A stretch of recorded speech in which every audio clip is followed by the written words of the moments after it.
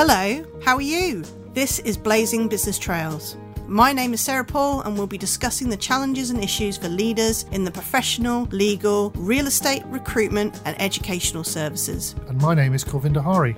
Each week we'll invite industry experts, analysts and people from the business services sector onto our pod to get their insights, perspectives and learnings. This week we've been talking about the relationship between sales and marketing, the marriage of convenience. We had Laura Sloan, Head of Digital Marketing at PwC, and our very own Madeline Storr, our Regional Vice President from our Marketing Cloud business. And listeners, they were great guests. So Sarah, you sit in the marketing function. What really hit home for you in the conversation we had with them? A lot of it resonated a lot with me actually, because the rapid move to digital transformation this year, plus also how sales and marketing adapted to these changes.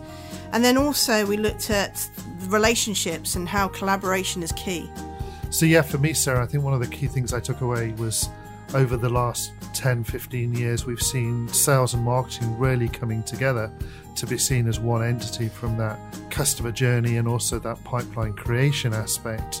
But there's loads of other insights that we picked up during the call. Yeah, we did. And relationship is key. Sometimes it takes time, and really trust is the key factor here. And most importantly, how technology is driving the way we do things today. Yeah, there's a blend of both, I would say. Okay, so let's not give too much away. Here's our conversation with Laura and Madeline.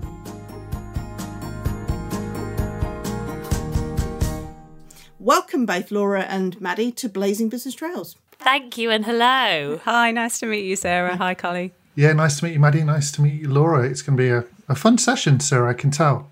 So today we are talking about the marriage of convenience. Really great topic. I'm in the marketing world, so we're going to get a sales and marketing perspective on this topic. So I know nothing about this topic, so this is going to be a complete learn for me. So let's kick this off then. So let's get this going.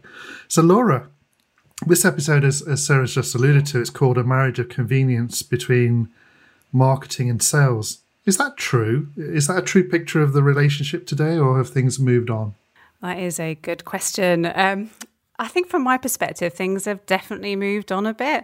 I mean, I'm not saying that the relationship is perfect, what relationship is perfect, but, from at least where I am at PwC at the moment, and maybe actually, I don't know if it'd be worth my just kind of mentioning what PwC kind of means from a sales and marketing perspective. We have the business. So we have our practice staff who are out every day kind of speaking to our clients, and they're definitely part of our sales force in the broadest sense of the term.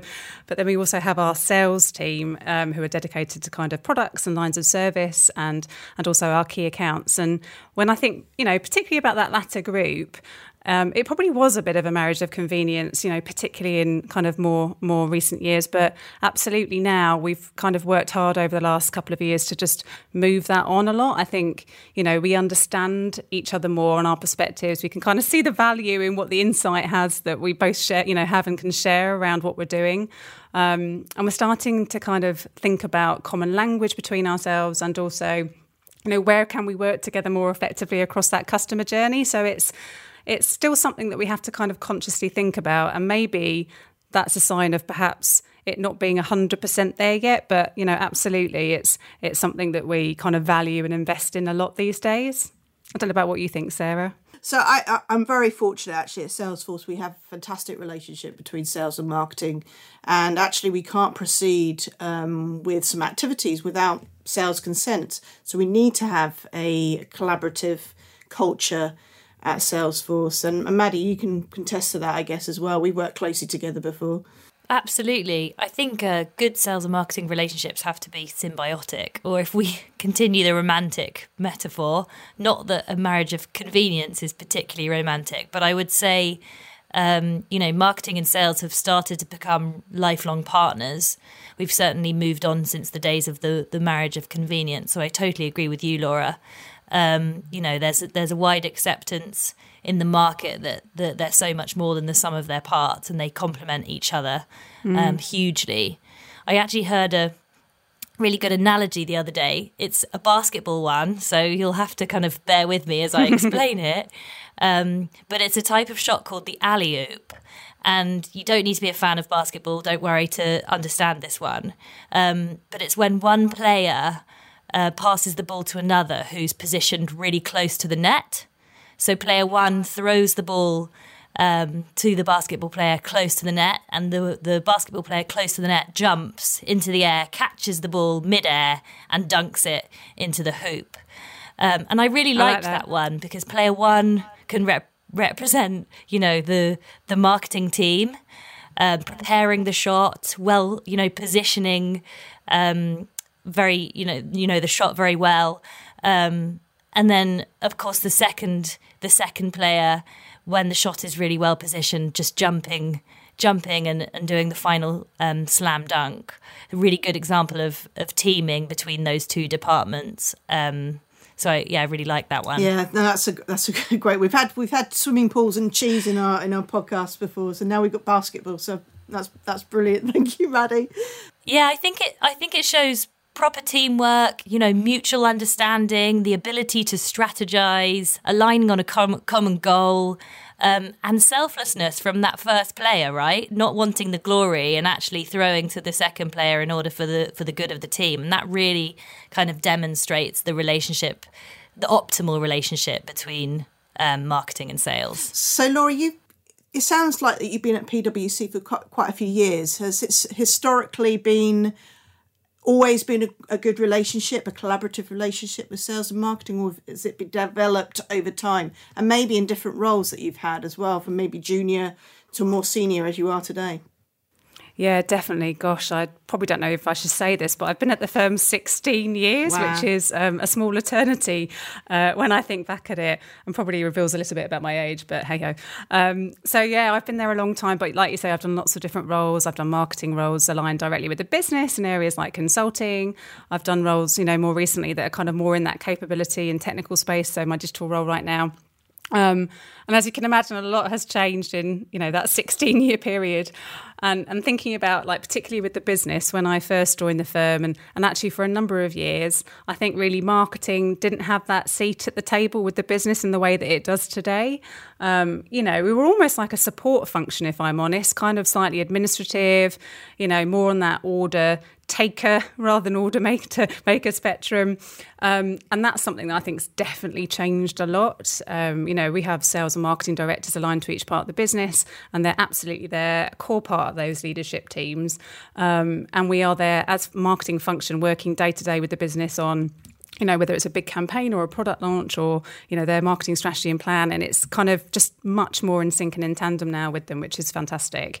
And then that sales kind of function, which I kind of mentioned at the start, again, that's something that's changed. If I look back now, I think marketing, myself included, was probably pretty guilty of going into that kind of dark room and developing some sort of lovely campaign and then lobbing it over the fence at sales at the last minute and saying, go and talk to your contacts about it, and wondering why, we got a bit of a lukewarm response. And again, I think that's something that's really changed now. So we're working together kind of at the start on things. So there's no nasty surprises now when we come knocking on the door saying, can you go and talk to your clients about this thing? It's kind of much more of a shared agenda, I guess. And I was kind of thinking about this, actually. I was thinking, to what degree does the fact that we can actually measure our marketing more easily now play a role in the fact that we have that seat at the table a bit more? Because, 16 years ago, we couldn't really measure anything that effectively. We were almost seen a bit like a fluffy function because of that. And now, thanks to digital tech, it all has a role to play in that. But we're able to kind of just be a bit more rigorous in the eyes of those teams. And I think that just kind of helps build our credibility a bit as well over time. I don't know what you think, Maddie, but that's kind of sort of where we've started to see things shift. Yeah, I think also there's been a huge shift over the past kind of 18 months. And the CMO or the office of the CMO has really been seen by the board in the customers that I'm speaking to as really the window to the market. They're typically perceived as, marketers are typically perceived as having kind of access to the real world way beyond just the sales figures that the sales team might see. They know the customers, they understand them, they know what they're thinking and doing. And that's really, really been hugely valuable, particularly in the last 18 months. I don't know what you think, Laura. Yeah, definitely. Although I think because the nature of our business is very much relationship driven, I know yours is as well. Obviously we have a good relationship with you. That's a testament to that. But I think, that it's a shared insight that we're having to come together around. So, I definitely think that, we get the voice of the customer, we see what they're engaging with, what they're interacting with, what their behaviour is and signals are telling us. But absolutely kind of on the ground insight, that sort of direct relationship is so important as well. And I guess it's just how all those things come together, and that's the tricky part, isn't it? And the beauty, if we can get it to work properly, how you bring those two things together so that they're kind of mutually supportive of each other. Yeah, I also think over the years, obviously we've moved to digital. You're a digital marketer as well. And I think there's more of a reliance now from sales to marketing on how we reach out to the client, how we reach out to customers and clients. And I mean, back at you, Maddie, as well. I think there's a trust element here, there's culture. Can technology play a part with this piece as well? Absolutely, especially in, large businesses. It plays a huge part. At the most basic level, it enables us to have a human conversation at scale.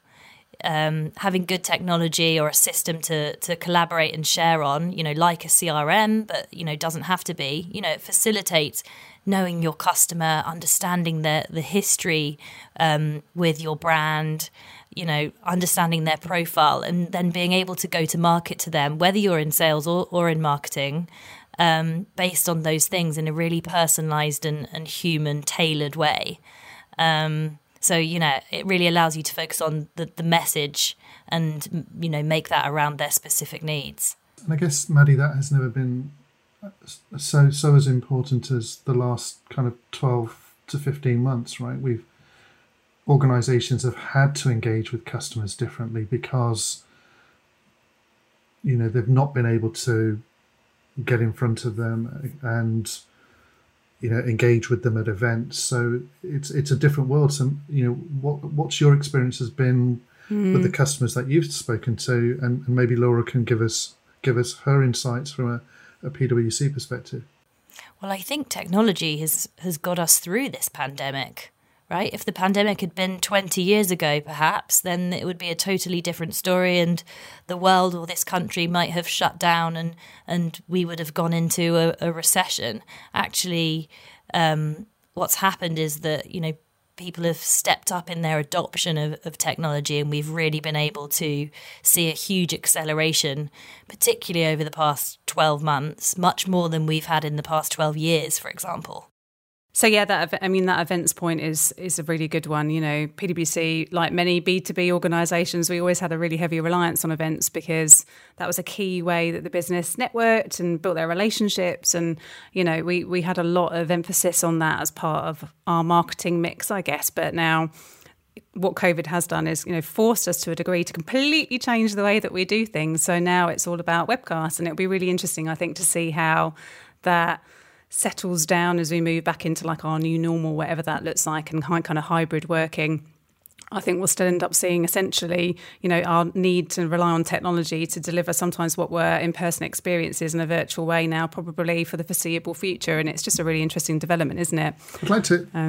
something you never would have thought would have happened 18 months ago. Yeah, absolutely right. It wouldn't have happened 18 months ago, right? Because we all wanted to go into nice hotels and get gift packs and all the rest of it, right? And nice posh lunches and stuff. Yeah. But I'm just... Yeah, absolutely. We still want to do that, and I can't wait to go to a Salesforce event and get some free swag. But what I was going to ask you, Laura, is now that we've done lots of these virtual marketing-based events, are we getting to a point of fatigue with that now? Are customers starting to get a bit tired of that, having to sit in a virtual breakout session for 2 hours and then go off into different rooms? Are we seeing the end of the line in terms of these virtual-based events? I think it's a really interesting question. I think, I can only speak for myself, but I think yes, to a degree. I think people are craving for some human interaction, and events are obviously a great way to do that, and to a degree can't be completely replaced in sort of the role that they have in helping to deepen relationships and just kind of make things more personal and human on a day-to-day level. But also, I do think people have got quite comfy sitting in their houses and kind of doing things when they want to and how they want to. So I don't think everyone's going to be willing or wanting or even possibly able, if offices and things have been removed anyway, perhaps while they've been off, to go in for all of these events and conferences and things that they used to do. So I think it's just going to be hybrid, as most things are going to be coming out of the other side of all of this. And we just need to be ready for that. Salesforce have done a great job, haven't you, of kind of moving into that world as well. All your huge events that you used to do, like Dreamforce and World Tour and all that great stuff. But you've found ways to deal with that and to move it into a different kind of place and space. So it will be interesting to see how it all evolves in the future again. Yeah, and we do a lot of collaboration with yourselves as well. So, I think I think we have to be innovative at this point. And Maddie, it'd be good to understand, is marketing being innovative enough? Is it perceived from a sales perspective, that change? Is it How does sales adapt to change, really? You've got to be careful what you say here. I know. I think the very fact that we're on this podcast shows that marketing is being innovative. This is not something that perhaps we would have done 18 months ago. So it's a case in point at how fast we've been able to pivot. And yes, the future is definitely the hybrid event. I totally agree with Laura on that point.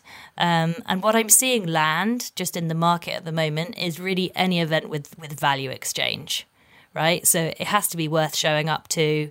There is webinar fatigue at the moment. Kind of gone are the days where you can, sit someone down for an 8-hour conference and have them engage with the whole thing.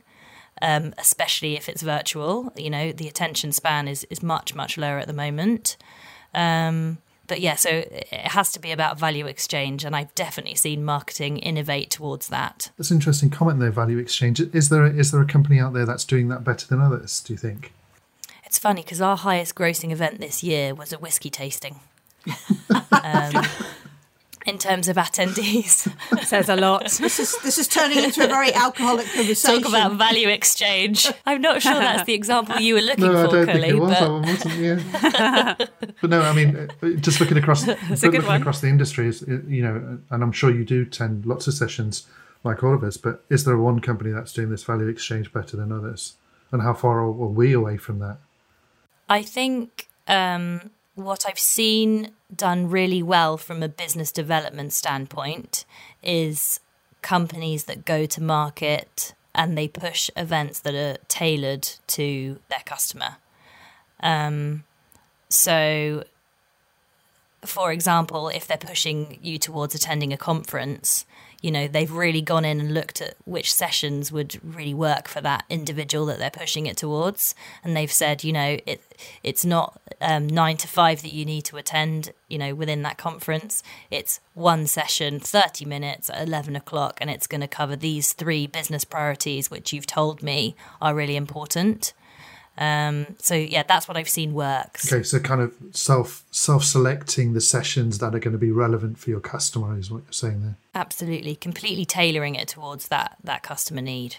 What about rewards? Do you think sometimes I know that obviously sales get incentives and rewarded probably a lot more than marketing. What are your thoughts around that, Laura? Yeah, it's an interesting question. We are, you're right, incentivised in really different ways at the moment. And it's not something I've kind of sat down and thought about in terms of, and actually I don't think we have as a firm, in terms of whether there would be a way to kind of bring that more in line together. But it's an interesting question because I was thinking about actually some of the things the team have been doing more recently, particularly coming out the other side of things like Brexit. So if I could just give you a quick example, the firm developed a piece of software which is kind of a solution for companies looking to do customs declarations coming out the other side of Brexit. And my team were working with them, this is kind of back end of last year, to think about how we can get them to market. And the nature of that product, the nature of the time frame that it was relevant to the target audience, it just all really lent itself really well to particular types of advertising like PPC advertising, which were infinitely trackable. So suddenly we saw, my marketers that were working on that campaign able to literally see within a couple of months where the efforts they were making tangible difference to the bottom line. So where it was driving pipeline and where that was driving sales.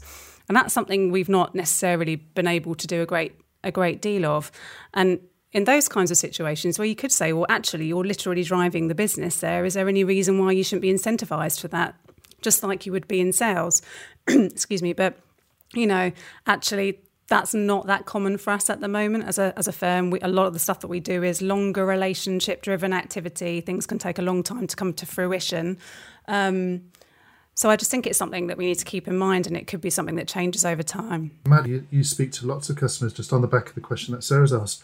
I mean, are we right? Should marketeers be compensated in the same way sales are? They're filling the funnel at the top, right? They're creating the leads, they're targeting new markets, they're creating assets that are valuable to the sales engine, so why not give them a compensation plan of sorts? The question of reward doesn't have to be monetary. And I think if the teams are working really closely together, then this concept of winning as a team will really kind of come out, and success will be celebrated if that partnership is close. Specifically on compensation, if we are going to talk about the monetary reward, it's a really interesting one. I guess the sales answer from my perspective would be, do you take on the risk as well? Because, from a sales team perspective, they win when they win, but, they also lose when they lose. And so the reward comes with the risk. Yeah, that's a good point. And I expect if you asked marketers, I'm not sure they would necessarily, right now at least, be up for that value exchange in terms of the risk and reward. It's certainly the harder nosed end of things, and that's not always why people have gone into marketing in the first place. Is there anything that you enjoy, or you've liked the look of what Salesforce have done on a marketing level, and maybe that you want to see more of for sales? I think what we're doing really well on at the moment is partnering on industry-specific events.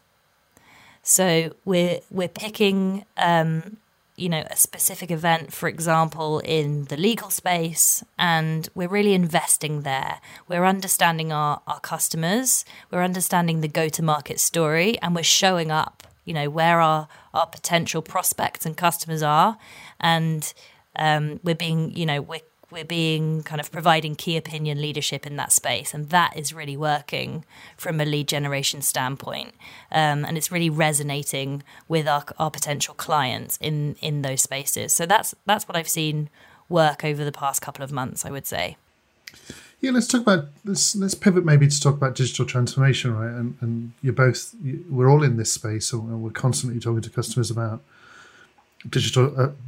The term digital transformation, which is often overused, but how are you seeing that trend inside PwC, and how are you as marketeers and Maddie as sellers of marketing technology driving that agenda for your customers and for our customers, Maddie? Yeah, absolutely. Obviously in my role, I'm a bit biased, but digital transformation has been kind of all pervasive when it comes to the marketing function, probably more than any other function. Everything that we do and have done has changed in recent years, and it's really fast, that pace of change as well. That's the tough thing to kind of keep up with, whether it's our channels, whether it's the tools and the tech that we're using. It's the skills that we're expected to have as marketers as well now in the marketplace. All of that stuff has changed a lot, and particularly from my perspective, I'm expected now to almost be as much a marketing technologist as I am a digital marketer. And that's a really interesting kind of dynamic and space to be in. I find it personally incredibly interesting. That's why I'm doing it. And that's why, I'm in the role that I'm in. And I can really see the huge potential for how the investments that we're making in technology, so things like Marketing Cloud from our perspective and Salesforce more generally, but in other tools and systems as well that we're using, how that has the potential to completely kind of change the client experience from a marketing standpoint. But that is, that's a huge shift. And it's also a shift that you have to bring the business along on the journey of as well, kind of why we're doing that, why it's important, why it's important to stay relevant to our clients in that way. And it's interesting because I'm just not sure actually that the sales teams have been through that same level of change. They're absolutely, don't get me wrong, they're embracing technology in the same way that we are. They are absolute advocates of things like our CRM system now.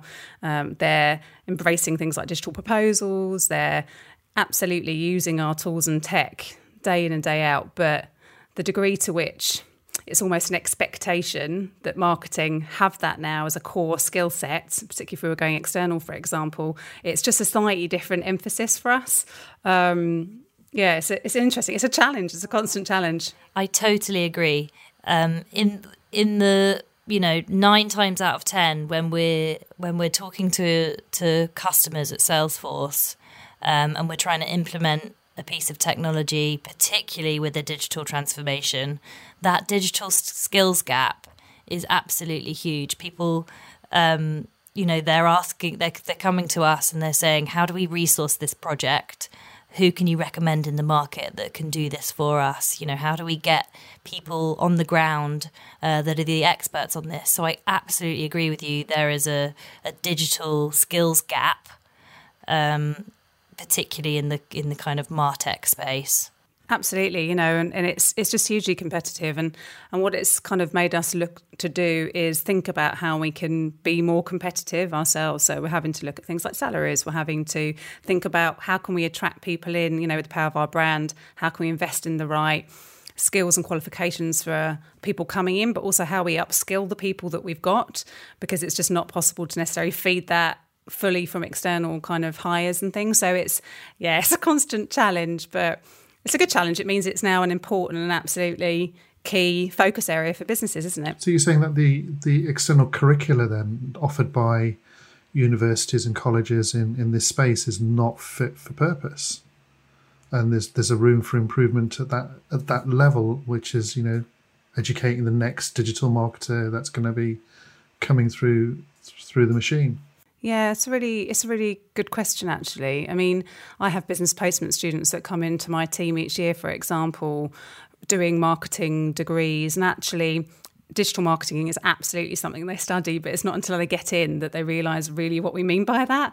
And so actually we've been doing some interesting stuff recently, my team, working with different kinds of sources for potential talent in the future. Like we've done some work with London South East College, just upskilling their apprentice students that are doing more practical digital marketing kind of vocational qualifications, not necessarily all university based, because actually I think sometimes for the skills that we need, we're going to need to look to non-traditional sources for talent actually. And that's not always going to come from the traditional routes that perhaps we're used to recruiting from. So it's an interesting area, actually. That's interesting because we have talked about apprenticeships on one of our previous podcasts and organisations sourcing talent through relationships with local colleges and universities and bringing them through and then getting them into their own programmes, right? Do you see PwC doing that specifically for your space? Yeah, absolutely. That's something we're definitely looking at doing. And I think it's important as well because it also brings in greater diversity of thought. Particularly organisations like PwC in the past might have traditionally kind of recruited from, the red brick universities, but actually that really needs to change. And it's something that we're actively kind of investing in and pursuing to make sure that it's not just diversity of skills, but also diversity of people. So we have to look to different sources to get that into the firm, not just the usual routes.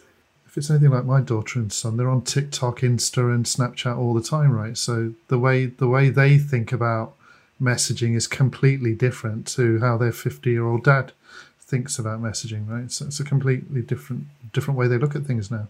We recently had a webinar on war on talent, in fact, and we were talking about how to retain talent within sales and marketing as well. So, and what is interesting is that it's top of mind for a lot of managers and C-suite how to keep that talent within the business. I don't know, is there any incentive schemes or anything like that you have, Laura, at PwC?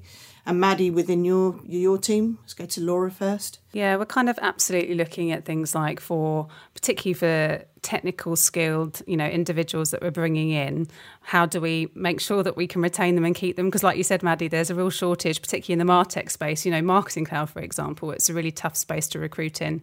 So just making sure that we've got, career paths mapped out for people, that we can support them with the right training and upskilling while they're here so they feel that they're still developing. It's all that kind of stuff. It's not necessarily incentives and I guess the sense that maybe you're thinking, but these individuals, these skills are now seen as absolutely critical to the function, whereas before we were probably more towards that generalist end of the spectrum. So pure technical skills were not necessarily seen as a priority, but they definitely are now. Yeah. Maddie, what about you? I mean, I know that from my personal experience, we find that sales find it, if they want ahead, they seem to get it more easily than marketing as well. What's your it is true on our side, but it's have you got any perspectives on that?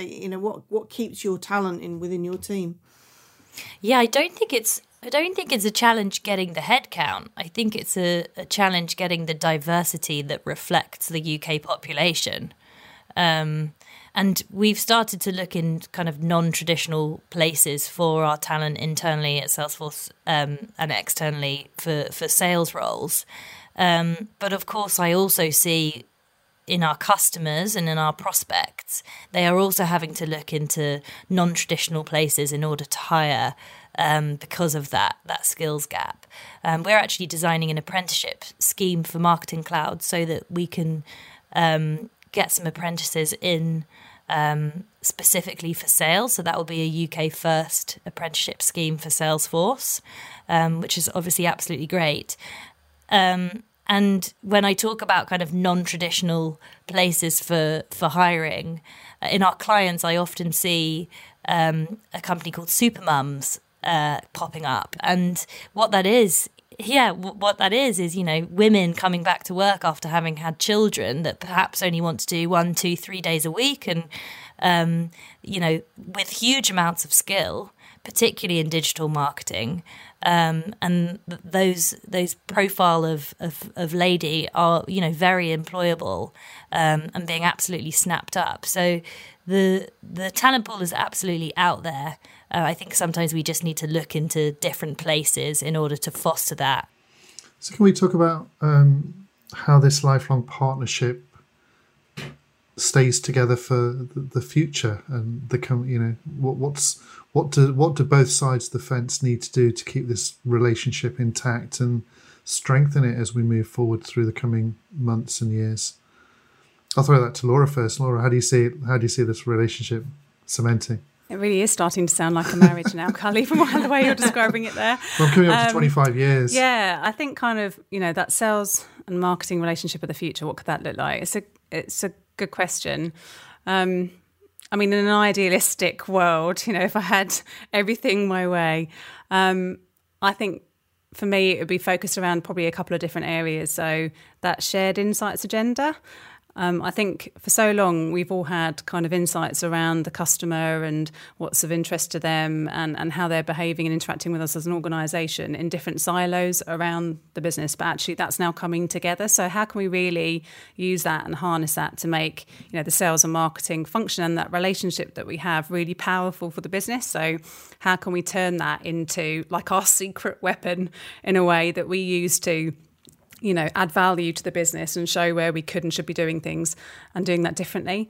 And earlier to your point, Maddie, around personalisation, that's so important, obviously, particularly from a marketing perspective. I'm a little bit biased, but how we use that insight across sales and marketing and that relationship to tailor the client experience, whether that's marketing touch points, whether that's when we're out at client site having conversations with our contacts, how can we use that to make sure that whatever that touch point is that they're having with us, it's in sync, it makes sense, it's relevant, it's engaging.